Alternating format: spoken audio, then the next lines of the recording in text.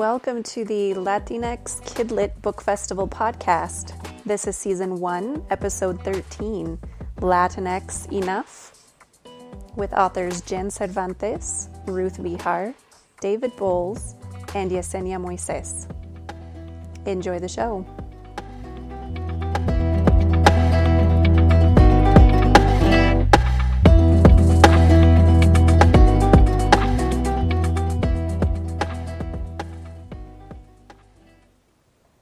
Hi, everyone. Thanks so much for being here. I'd like to welcome you to the first ever Latinx Kidlit Book Festival. I am Jen Cervantes, the author of the Stormrunner series and other books for young readers. And before we begin and I introduce this panel of incredible authors, I would like to point your attention to the anti-harassment policy. So please read that policy, which is in the chat box. All right, so let's get started. First, I would like to introduce David Bowles. David Bowles is a Mexican-American author and translator from South Texas. Among his award-winning titles are The Smoking Mirror and the critically hailed They Call Me Güero. David's work has also been published in multiple anthologies, plus venues such as the New York Times, School Library Journal, Strange Horizons, English Journal, Rattle, Translation Review, and the Journal of Children's Literature. In 2017, David was inducted into the Texas Institute of Letters. In 2020, he co-founded #Dignidad Literaria, a social justice movement advocating for greater Latinx representation in publishing. Welcome, David. Hello. Our next author is Ruth Behar. She was born in Havana, grew up in New York, has lived in Spain and Mexico, and has returned to Cuba to build bridges around culture, literature, and art. Behar won the Puro Belpre Author Award for her middle grade novel, Lucky Broken Girl. Her new novel, Letters from Cuba, a work of historical fiction, is based on her grandmother's escape from Poland to start a new life in Cuba on the eve of World War II. Her first picture book, Tia Fortuna's New Home, will be published in 2022. Behar was the first Latina to win a MacArthur Genius Grant and has been named a Great Immigrant by the Carnegie Corporation. She is the Victor Jaime Pereira Collegiate Professor of Anthropology at the University of Michigan in Ann Arbor. Welcome. Yesenia Moises is an Afro-Latina author and illustrator and raised in the Highbridge neighborhood of the Bronx. After graduating from the internationally renowned Fashion Institute of Technology with a BFA in toy design, she set off on a journey to show marginalized youth that they too can live in a world full of wonder and magic. Her work has been featured on BuzzFeed, Sci-Fi, and NBC News, and on the pages of publishers like DC and Image. Her designs have become toys that are loved and enjoyed by kids around the world. In a time where the world can be a scary place, she wants it to be filled with big hair, bright colors, and lots of sazon from the heart. Welcome, everyone. I am really excited to be here today and to have this conversation. I think that there's so much value to this conversation, and to hear from all of you is going to be such a very meaningful experience for me and for the audience and for others watching. So I want to start off with the first question, and we'll start with Ruth, if that's okay. What does Latinx Enough mean to you? Oh dear, it's hard to be the first one. Well, I'm not sure. I think it means that you are trying to see how to embrace this identity. There's sort of no way to be the perfect Latinx person, right? We all are a mix, I think, of different cultures and identities and histories. So I go with the idea that if you think you are Latinx, you are. Awesome. David? Yeah, I mean, I would, dovetail with that and say that kind of in addition to, like, if you feel Latinx, then you likely are Latinx. It's not something that's going to occur except in a few interesting cases to just like random people. Hey, I'm Latinx, right? But in that feeling of being Latinx or being Mexican American or Dominicana, Cubana, or whatever it happens to be, usually arises from the fact that you were raised in a family or a community that embraces that identity as well, or that you have ancestors that do. Because sometimes what happens is, Latinx people will have descended from people from Latin America, but because of different forces of colonization and and so forth will have spent their childhood and their adolescence outside of the influence of those cultures, except for the othering that happens to them. And so a lot of people then, when they get to college or later in life, come to realization that they need to rediscover those roots, and they need to embrace that. And I think that's a beautiful thing as well. And I would never want to hold that against somebody, that they come to the Latinx identity much later in life than other people who were like raised in that tradition. So, I mean, I think that it's got to be ample enough to fit those different possibilities in. Yesenia? Wow. I'm supposed to follow up after that. For me, I think it definitely, like, piggybacking off of David, it just has a lot to do with like your upbringing, and like if you do feel like you are Latinx enough, then that's what it should be. Like, I struggled a whole lot with that growing up, more so because, well, I don't look like what you expect a typical Latinx person to look like, you know, if you're going based on the telenovelas that you see on TV. Like, so if you feel it, I think that is what it is then. Yeah, no, I think that's true. I mean, at the end of the day, you feel it, right? And who's going to gainsay? Who's going to contradict you? And anybody who has the like audacity to say, no, I don't think you're right, that should just shut up. Basically. Yeah. It becomes this weird sort of competition for brownie points that I don't think is very productive to anyone's well-being, honestly. Yeah, it's complicated.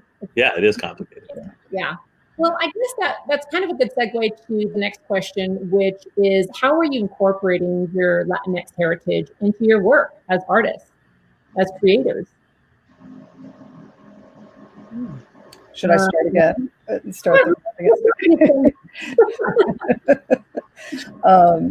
Well, I'm incorporating it in many ways. In Lucky Broken Girl, which is a more autobiographical story, I was trying to tell about a Cuban American family coming to the United States in the 60s. So kind of drawing on my own background and my own heritage to create that character, to create that story. And now in the most recent one, in Letters from Cuba, I'm drawing on my grandmother's story. It's not exactly her story, but it's inspired by her journey from Poland to Cuba. So I'm drawing very directly on family history, stories that I heard growing up, things I witnessed myself, and being a child immigrant myself, drawing on that immigrant experience. And I think I have felt very charged up by the immigrant crisis in particular, and felt that it was something that I could speak to, having been a child immigrant myself. And I just felt that I wanted to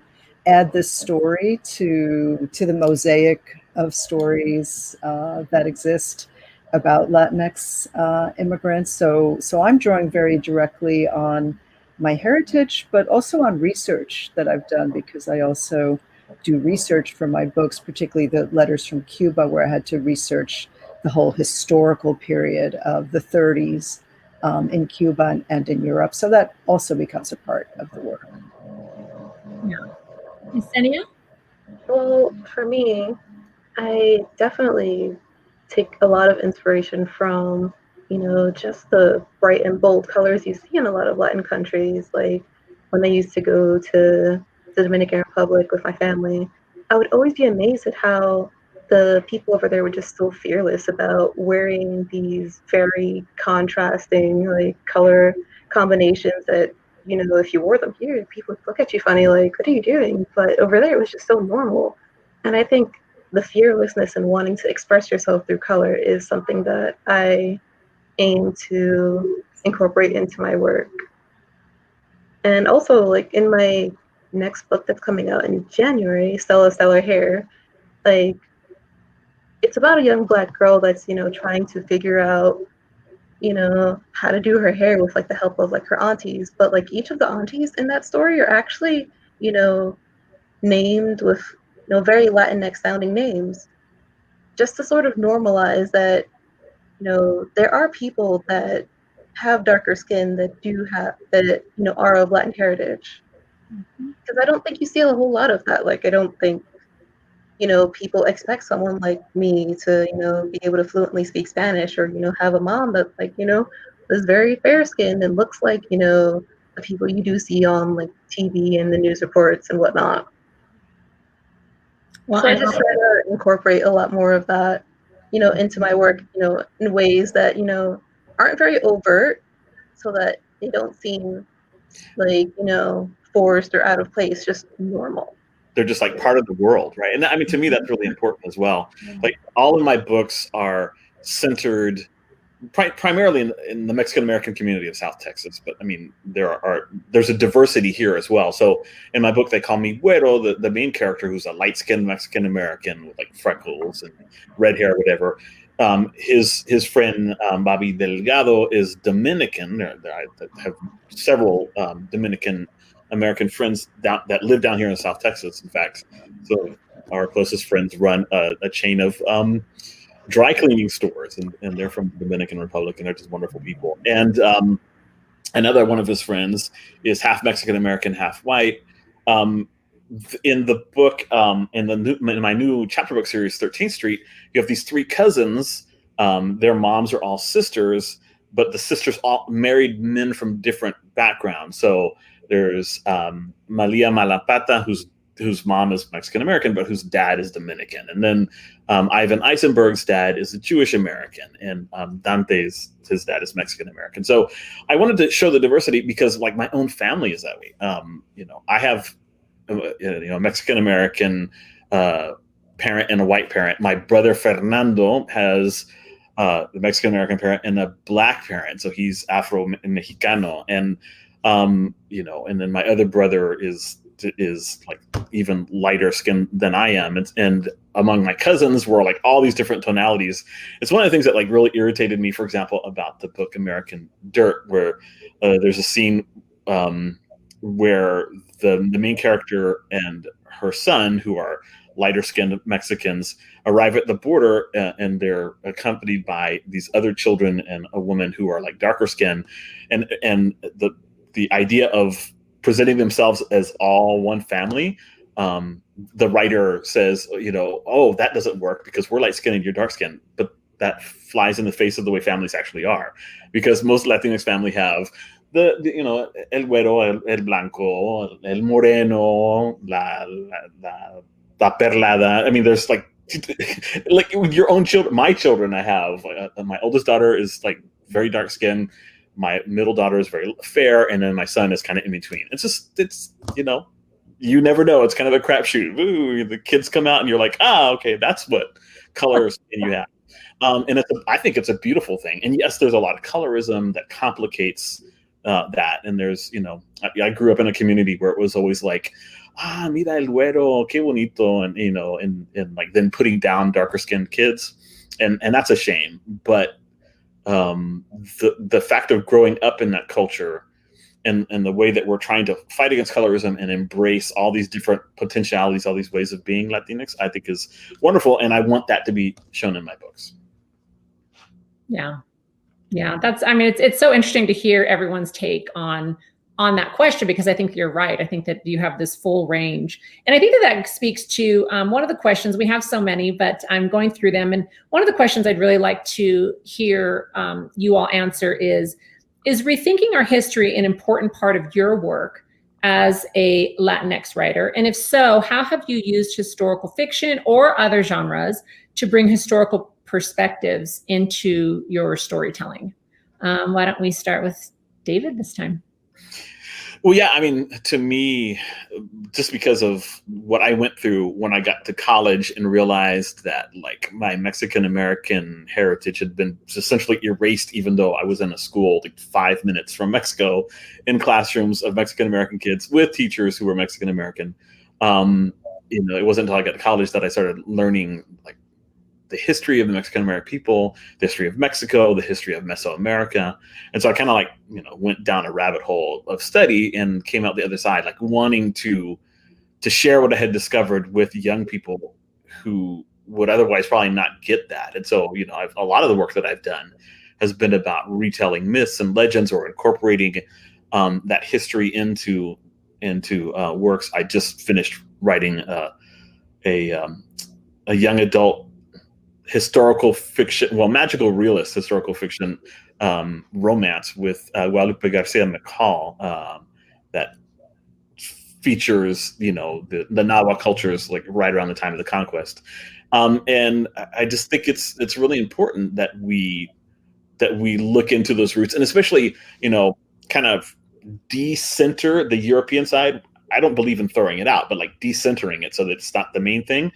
And centering more or giving equal share or whatever it happens to be to our indigenous and African heritage as well, because all these things blend together in the Latinx community in nearly every Latin American country. I mean, there are some that have like a little bit less indigenous or a little bit less African heritage, but for the most part, every single Latin American culture, because of colonization and the enslavement of people from Africa, have those heritages, and I think it's important that those three aspects of Latinx identity be on an even keel. And in fact, we probably have to like push down on the European part and lift up indigenous and African heritage, just in terms of equity, because they've been demeaned for so long that they need to be in the spotlight as much as we possibly can make it happen. Yeah, and I think too, speaking to that is when you look at, so for example, I was born and raised in Southern California. And when I look at my education now as an adult, post-university, I feel a little bit mournful that my education, my history education, world history education really didn't focus on any of that. And actually I didn't get any, not even a pinch of it. And so it's so disappointing to me now as an adult, because it was very central to the Anglo-European history, especially as it relates to this country. Yesenia? Okay, I'm unmuted now, right? Cool. So a lot of my work is a lot more fantasy based and doesn't really draw as much on history.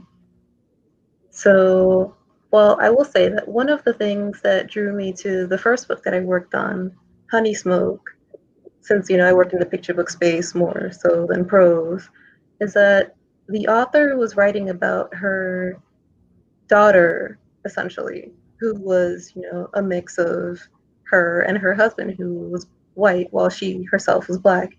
And that story really spoke to me, because growing up, I always felt like I had to choose between one or the other, because just based on my appearance alone, like, people would see me as, well, you're dark skinned, so you're Black, right? And then they hear me speak Spanish and they're like, so then are you Spanish though? It would be this weird sort of, I have to pick one side or the other. And, that caused me to really want to go into the realm of fantasy, because I felt like, being able to escape a little and see a world beyond your own is really helpful to young children. And I wanted to show them something that's so much more than them, being crushed by some harsh realities at such a young age, because I think that's what does, do things like kill imagination or, make someone, give up on their dreams. So I just try to not so much draw on history, but to, inspire kids to see something beyond their surroundings. Yeah, that's beautiful. Ruth? Yeah, that's really beautiful, Yesenia. And I have a kind of interesting parallel maybe to you, in that, of course, I'm also Jewish. And so that's often an issue for people who don't know that there are Jews who have lived all over Latin America forever. But a lot of people don't know that, and they have an image of what a Jewish person is or should be. And kind of like you, I speak Spanish fluently. I grew up speaking Spanish. I was born in Cuba. I speak Spanish every day to my parents. And so, that's very much a part of my life. But a lot of people don't understand that combination exists or that diversity exists. So that's where, a lot of my issues around authenticity come up. But it comes up with people who just don't know that way of being Latino or Latinx exists, right? So with the work that I'm doing, I feel like I don't want to say I'm on a mission, because that seems too strong, but I'm a bit on a mission to, to bring the Jewish Latinx experience into children's literature. And that does require, I think, rethinking history. And, I feel that the history that's taught in school to kids is way behind the history as it's actually being lived. And so we really need to kind of help them catch up to the more complex history that actually is being lived. So I'm interested in part in lived history, like history as it's lived in the present, but I'm also interested in history of the past and how that informs the present as well. So with Lucky Broken Girl, I was kind of rethinking my own history of growing up in the 60s in New York and what that was like and what New York was like then. And I grew up, rather than in the Bronx, I grew up in Queens, which is also a very, very diverse borough with over 130 languages are spoken in Queens. So I was very aware of this diversity, and I wanted in some way to create a historical account of the 60s that would show that mix of different cultures that I grew up with. So the main character is a Jewish Cuban girl, but she's surrounded by people from many different places. There's a Mexican neighbor, there's neighbors from India, her best friend is from Belgium. So there's this mix of people coming together, and I felt that I wanted to create a world where kids could see that history and could see that mix of people coming together and being able to intersect with one another and understand one another. And now with Letters from Cuba, David was talking about the importance of the indigenous presence in our history, and also the African presence. And you've been talking about that too, Yesenia. And in writing Letters from Cuba, one of the things I wanted to show was how this Jewish girl arrives from Poland in the late 1930s. She goes to live in a small town where my family actually lived, where my mother's family lived, in the countryside, a sugar growing town. And they were the only Jewish family there. And so they intersected with people who were Afro-Cuban and also Chinese-Cuban, and of course, Spanish-Cuban. And I wanted to show all of that in the novel, like how these different cultures intersected with one another, and kind of rethink history from the perspective of intersections, not from the perspective of each group as isolated in its own community, but rather, we intersect with one another. And I saw that, in rethinking kind of this history from the 30s, that these different communities intersected with one another. And I feel like we need to see our history, or at least part of our history, as being about these kinds of intersections and crossings between cultures and between people, and how people translate for one another and get to know each other's cultures, which is what happens with Esther in my novel, where she gets to know about Cuban Santeria culture, for example, because her friend Manuela, her grandmother, is a Santera, and so she gets to know about that whole religious culture. And it doesn't scare her. It isn't something that she can't be a part of. She can participate and still be this Jewish girl in Cuba from Poland, but she can also participate in this other culture, and people can come to understand and respect each other's cultures. So why do you think, this is kind of, going off of what we've been talking about, why do you think there is such a disconnect for so many people? And let's just stick to the United States right now. When you look at our geographic region, why do you think that there's such a disconnect in terms of, Ruth, you're talking about intersections, we're talking about, how various heritage defy expectations on what we're supposed to look like and the languages we're supposed to speak, and, the religions we're supposed to practice, which hopefully I can get to that question too. But why do you think that is? Why do you think that, you talk about being on a mission, why do you think that work is, we know that it's necessary, but why do you think that so few people understand or know or can relate to these vast differences? I think the knowledge base is very small. Mm-hmm. Yeah, I think part of the problem, I'm sorry, an idea popped in my head, and so I wanted to jump in. One of the things that I'd like to point out is that there are two different forces, right? There's the outside force that others us and wants to make us homogenous, right? That says, let's just paint all Latinx people with a single broad brush, like what was happening with the election returns a few weeks ago, where people were like, what's going on with Latinx people? And we're all like, what are you talking about? I'm sorry, but like what Cubans in Miami do is not like this with the rest of us. So there's that, because it's just so much easier, because we have chosen to accept, the majority of us, an umbrella term that encompasses all of us and allows us to stand in solidarity with our like hermanos and our primos, right? With the people that are here in this country, and that need to stick together to fight the good fight. The outside misuses that term and misunderstands our identity, and it's just easier for them, and they don't have to like think about it very hard. And then there's this internal pressure as well.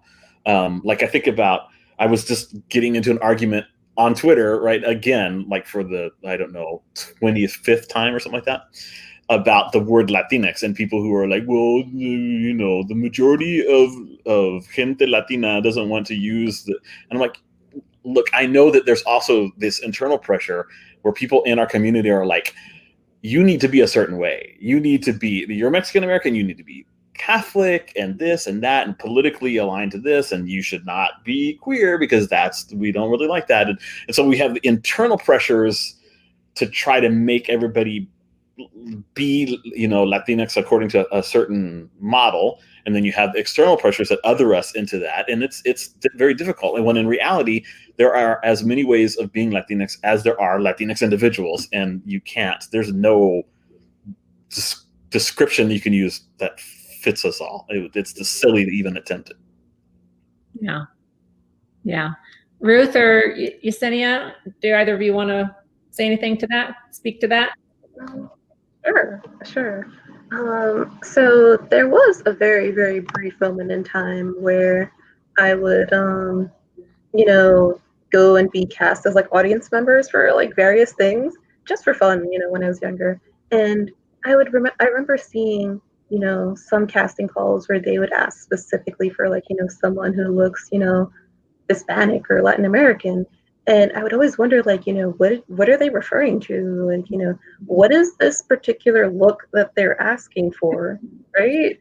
And I think it has a lot to do with the media that is on, like, our largely, like, Spanish, speaking networks where, you see more often than not people that are of fair skin, they're the newscasters, they're the talk show hosts, they're the people like, in the telenovelas or variety programs. Like, you don't really see folks that, show more of the range that is actually in, a lot of Latin American countries. And that ends up being reinforced at home with families too. And, I do wish that there was something more that, we could do for media. Aside from just, working on books, I think there's something that we should be able to do to help a lot of people, who, might be, darker skinned like me, or like, mestizo, where they're like a lot more brown in like Mexico and things like that. Because Latin Americans in general, or Latinx people, they don't all fit into one single mold. Yeah, absolutely. Ruth, did you have anything to say? Yeah, I can just add something to that. I think a lot of these categories, as human beings, we need categories in order to understand things. That's like the way we figure things out. So categories are just sort of part of the way human beings think. But we can definitely expand and stretch the categories and question the categories. And I think, as Yesenia said, our books are helping to do that. And certainly the media is changing its perception of Latinx people to some extent. And for me, it's really interesting. I always felt that the categories in the United States were so strict as to what it meant to be Latina or Latino. But then when I started traveling to Cuba, that's what really reaffirmed for me the sense that, yeah, of course you're Latina. There I met people, believe it or not, who knew me as a child. in Cuba, like old friends of my parents and so on. And like, of course you're part of this, we remember your whole family in Cuba. Like, of course you're Cuban, of course you're Latina. It was like, I was like going like to sort of ask them like, am I one of you or not? And they were like, of course you are. Like, don't be silly. This is insane. And so I think, it may be that our categories in the United States are more restricted. And of course, we've got the census categories and stuff. And I feel like when you go to, to Latin America, whether it's like Cuba itself, where I'm from, or other places that I've traveled in Latin America, Mexico, Argentina, and other places where I've also lived, I feel like their categories are more expansive than our categories here in the United States. Yeah, I would say that that's true. One of the questions I think is really interesting, because I don't think that it is something that comes up a lot in Kid Lit, at least not in an on your nose, way. So what role do you think spirituality and religion play in Latinx identity? And how might we write about these subjects in ways that can inspire kid-friendly conversations? Ruth, you want to start that one?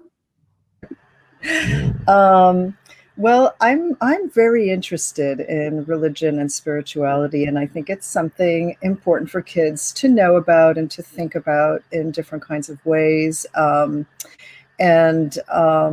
I try to bring that into the two books I've written, and to think about religion and spirituality separately a little bit. I feel that in Lucky Broken Girl, the character of Ruthie is a very spiritual character, and she's not just a Jewish girl, she's kind of like a girl who's trying to understand spirituality, and she's going through a very hard time. So she's in this body cast and can't move for a year, so she's going through some really horrible experiences, and it's forcing her to think about, well, does God exist? Who's going to help me get out of this terrible situation? I'm stuck in bed, am I ever going to walk again? And I feel like that situation put her into a place where she had to think about the spiritual. And so she's writing letters to God, but then she starts writing to Frida Kahlo and going, well, maybe Frida, the spirit of Frida, can help me. She's been through something like this. And she writes also to other spirits of other religions as well. And I wanted in that book to kind of explore how a child might think about spirituality before their categories get too hardened, and I'm Catholic, or I'm Jewish, or I'm whatever. I wanted her to be this 10-year-old child who's kind of exploring, the possibility of being helped by different deities. It doesn't have to be just one. Yeah. So I enjoyed that a lot. And then in Letters from Cuba, there I really explored much more this convergence of religions and cultures, Yoruba religion in Cuba, and Chinese Cuban culture and religion, and then Jewishness. And in Letters from Cuba, Esther invites these friends that she's made from these different communities. She invites them to her Passover Seder. And her father is saying, is this a good idea? Because he's used to, to the idea that Jews only do this with each other. But Esther has this other idea that she can invite people of other religions to join in the celebration of this Seder. And so I was kind of exploring that, and I hope opening a door for kids to think about religion and spirituality in more creative ways. Yeah. Yesenia, you want to speak to that? Okay, well, I do think that in Latinx culture, there is this very strong sense of, religion. For me, growing up with family that was from the Dominican Republic, there's a very strong sense of having to adhere to Catholicism or whatever other religions that are, region specific to where your family's from. And I think that incorporating that into literature, like how you could go about that, would be, finding ways to show more of a more family-oriented ways of doing it, if that makes any sense. Yeah. And David? Yeah, I was going to say for me too, definitely. I was when I started writing for kids, I wanted to push back against the glaring absence of religion and spirituality in the majority of the kidlit that I had read to my kids. And definitely, I was like, I can't write about Mexican American young people without writing about, Catholicism and other types of spirituality, indigenous and Protestant and so forth. And so I just unashamedly included in my book. And I know that one of the many things that was tough about shopping the Smoking Mirror around and getting it published was, pushback from agents who were rejecting it, that in addition to just having too much Spanish and too many weird indigenous names of deities, there was just a lot of like religious thought in it as well. These two twins are Catholic and they respond to things in ways that Catholics would respond to things. And it was just, it's, for people who are not used to that, it's jarring to them and they think it's unmarketable or whatever. But I think that in, the past 10 years, we've seen that beginning to change, and there are just more and more, Latinx and books by other communities of color that include a lot more spirituality. And they call me Güero. One of Güero's, main things is like just his life in the church. And in the sequel that I'm writing to it, that just gets even bigger, and his relationship, his adoration of the Virgin of Guadalupe and so forth, it becomes one of the many strands in that book as well. So I think it's important. It reflects the reality of the kids that we're writing for and about. Yeah, and it's a complex question. I appreciate all of your answers. And I think that we see the intersections there too, that it's not just one defined religion. Okay, so let's start with the first student question. And it is from Anthony L., 6th grader from California. Hi, my name is Anthony, and my question for you is, are the gods in your story based on real gods, like from Greek mythology, or did you make them up? Well, I know that you do a lot of mythology work, David, and I know I do a lot of mythology work. So do you want to tackle that one? Yeah, no, I mean, totally. In the Gaza Twins and other books where I'm pulling from mythology, I'm almost always pulling from, Mesoamerican mythology. So it's like Aztec and Maya. And for the most part, I just pull those deities and I tweak them and adjust them and make them behave in ways that are convenient for my plot or whatever. Is staying largely faithful to their identity, but yeah, I mean, they are real gods for the most part. And at least up to this point, I haven't, as far as deities are concerned, I've created like new supernatural beings who are maybe not deities but are associated with them. But for the most part, the gods themselves tend to be the actual gods. Yeah. What about you, Jen? Oh, I created a deity. Absolutely. You mean I write about Mesoamerican mythology as well. And in the Stormrunner series, in my research, I was really fascinated and surprised because the ancient Maya were such incredible timekeepers. And I think a lot of people don't know that. And I couldn't find anything that was related to a god of time. So I created a goddess of time. And I always give the deities new roles. So I do play with that. I do take some artistic license. Yeah. Okay, what about the next question? All right, this is from John David BV, 5th grade, Bangkok, Thailand. And what is... Hello, my name is John David. I live in Bangkok. I have a question. What was the greatest disappointment in your career? Thank you. Well, that is a small 20 seconds each. Yesenia, you want to start with that one? Oh, they're asking such tough questions these days. But I think the biggest disappointment in my career might have been, and it's not like, I wouldn't say it's like a complete disappointment because things did turn on, but when I had a tweet go viral for this hashtag that was happening on Twitter called Drawing a Little Black, I think my greatest disappointment there was not really capitalizing on it initially, like capitalizing on so many eyeballs on my work from the get. I mean, ultimately it worked out since a publisher did hold on to my information and reached out like a month later. But between that month, I felt like I should have done more, but I didn't because I was a little bit overwhelmed. That's understandable. Ruth? Yeah, it's a very hard question. It's such a philosophical question.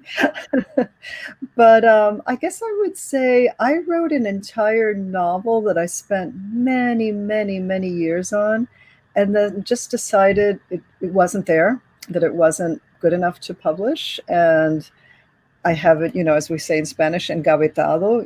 It's in a gaveta. It's in it's in a drawer. And I don't know if I'll ever publish it, but I was very disappointed after many, many years, many summers that I would work on it in between teaching, and it was so important to me. And then I just couldn't quite get it right after many, many rewrites, so I just had to shelve it. So that's a disappointment. But I feel that maybe that's how I practiced writing, and maybe that writing that didn't get published helped me write the things that did get published. Well, and you never know, right? And you never know. You never know. David?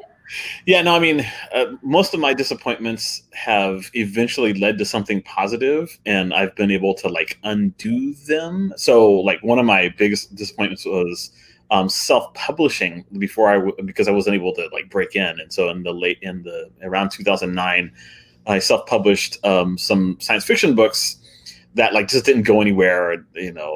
Self-publishing was in its infancy at the time, and I didn't know what I was doing as far as promotion or whatever. And so I kind of thought that those 3 books that I published, and I had an idea for the 4th to finish the series, were just gone, because like who's going to ever republish these books, these unsuccessful books?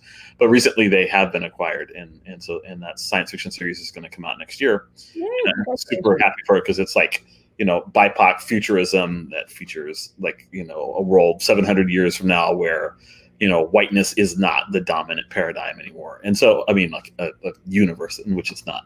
And then also just getting, rejected so many times for the Smoking Mirror, like ridiculous. And then for it to be published and be like wildly successful and get the Puerto Upright author honor and like basically made the small press that printed it like have to revolutionize the way they distributed things, because it became their flagship title. That was a really good thing. But I mean, the disappointment of everybody rejecting you for years and years and years, it's really hard to get past that. But if you can, you come in on the other side stronger and better prepared for life. Yeah. And you are not the first author to experience that, I promised.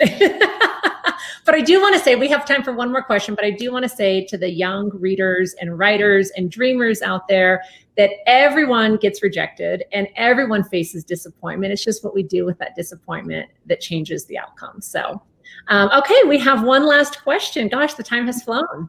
And this is from Zoe N., 5th grader, Bronx, New York. What do you like about your books? I love that. All right, why don't we start with David this time? What I like about my books is that they're able to show a world in which people like me and my family members live lives that are full of dignity and joy and ups and downs, trials and tribulations, but that shows them as just like truly human in every sense of the word. And to me, that just makes me really, really happy. I love that. Yesenia? So what I like about my books are that they show, people that look like me, or, people that look like my family members in a much more positive light than most media does. That we aren't just stereotypes, that we can, have our own adventures and, live in worlds that are just filled with, bright and bold colors. Couldn't agree more. Ruth? Nice.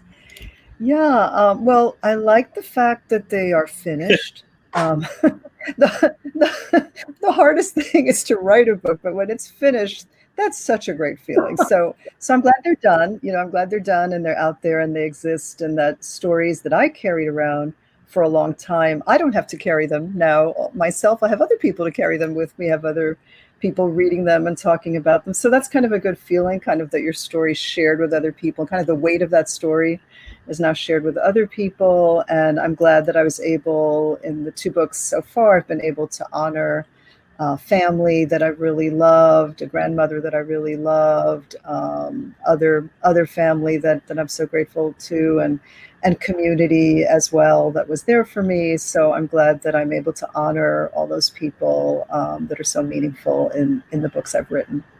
Yeah, being a creator is wonderful, isn't it? Don't you all agree? Well, thank you all. I appreciate your very forthcoming answers. I learned a lot. This is one of my favorite topics. David knows that. And I'd like to thank everyone for attending the Latinx Enough panel at the first ever Latinx Kidlit Book Festival.